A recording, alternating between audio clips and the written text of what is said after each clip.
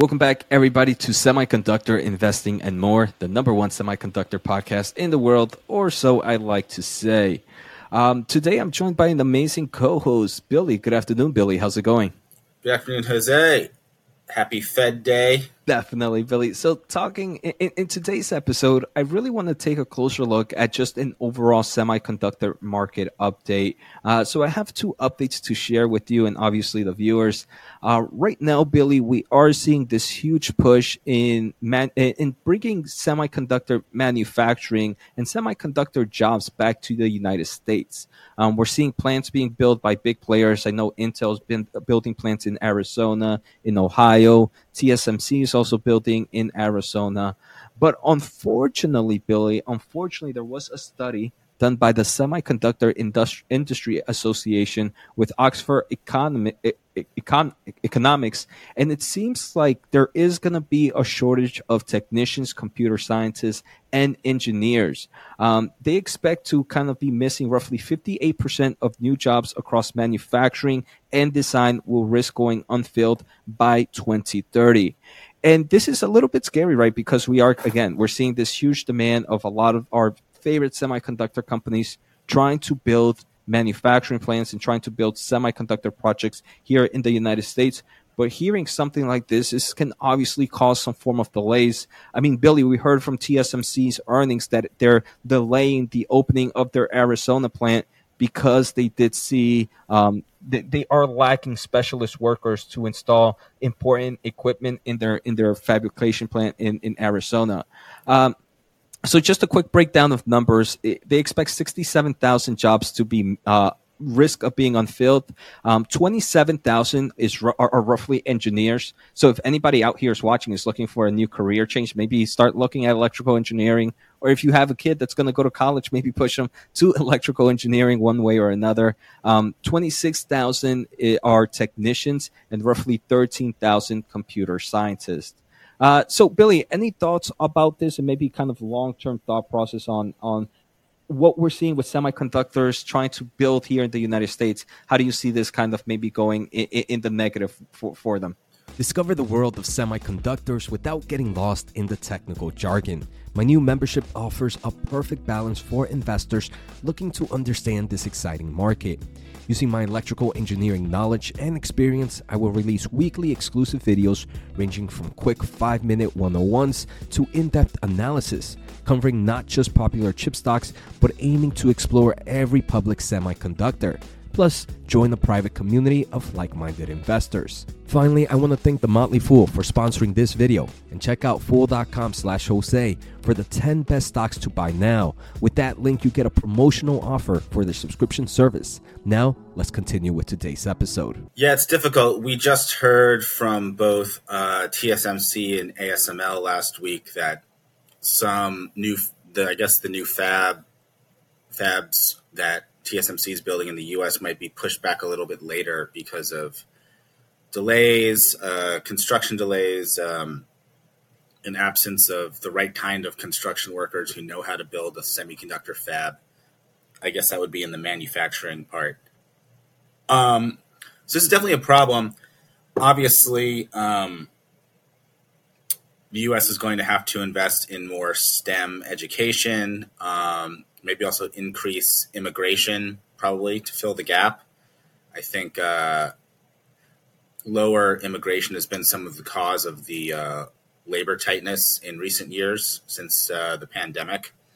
So, and then there in the CHIPS Act, there's actually a lot of money that goes towards training and education. So I'm not quite sure what this Oxford study, if that is incorporated already into these projections, that there will be an increase, or if the CHIPS Act, if it's done so successfully, could help in training up the U.S. workforce for this. But it's definitely a problem to be aware of if you're invested in the sector. You know, new fabs might take a little longer to come online. They might not be staffed right away, so it could be, quarters or years delays.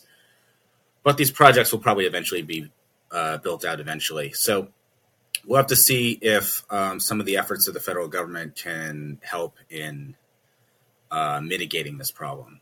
Definitely, Billy. And one thing that I was thinking about when I see the shortage in talent here is I feel like this is something that I believe we might start to see globally as well.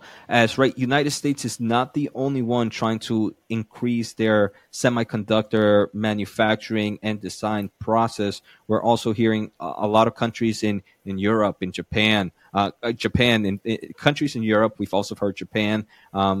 Really increase kind of this semiconductor manufacturing. So it seems like there's going to also be a global fight for talent as well. So I think it's going to be pretty interesting.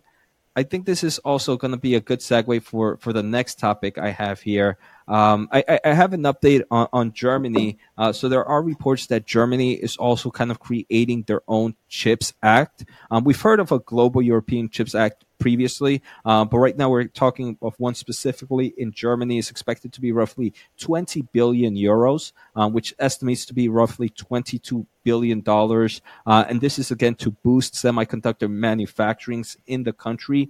We've heard a lot of our favorite companies already, or some of our popular companies already talk about maybe having a plant in Germany. One popular is Intel. Intel is expected to make a nice mega fab in Germany.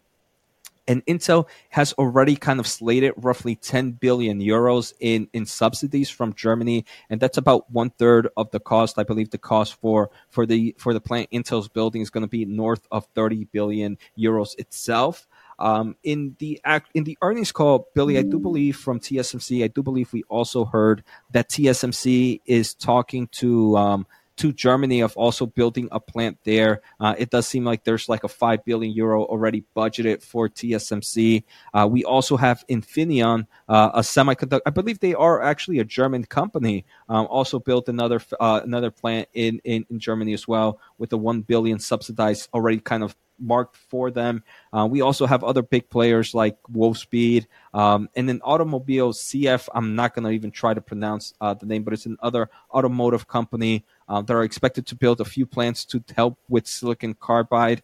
And then there's obviously room for other semiconductor companies in there. Global Foundries also has some form of exposure in Europe. So obviously those can also maybe kind of do some expansion. So, Billy, besides this being good news for semiconductor equipment, anything else you want to share or any thought process on this kind of quick update of Germany also seeing kind of this Germany CHIPS Act of roughly $22 billion? Yeah, no, it just goes along with the trend of big G7 countries realizing, oh, we don't have enough semiconductor manufacturing capacity in our own country in case of geopolitical issues or global pandemics, so we need to get our butts in gear. Should note that a lot of what this looks like is that it's probably going towards trailing edge, auto, industrial chips, which definitely goes to the heart of German manufacturing with their big auto business there. So I'm not sure if it looks like they're going to subsidize leading edge. Maybe they will, but it looks like a lot of this is for the trailing edge stuff.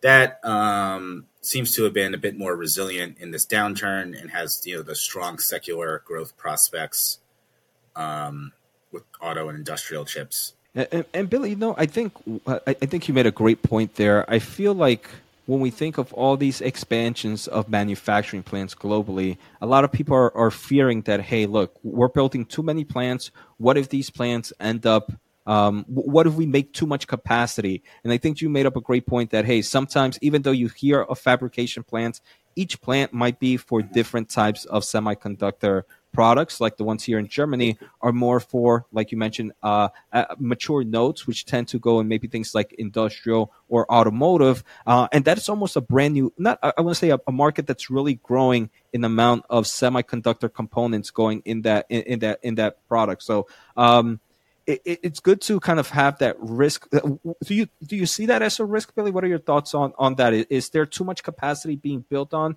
or do you think these manufacturing players know what they're doing? Yeah, I mean, I think that is a risk. Maybe a few years from now, these plants will take a while to get built up, and the auto and industrial chips were the chips that were really in shortage during like the 2020 2021 period. So, and obviously those they're not the biggest segments, but they do have the highest growth. Auto chips.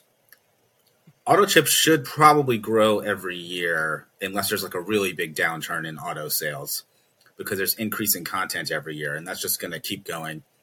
And then you have the electrification trends of the grid and clean power. All that requires trailing edge stuff too, and silicon carbide. So I'm not so sure there's going to be huge overcapacity here, as long as, I guess the Taiwan doesn't go crazy building out its own trailing edge in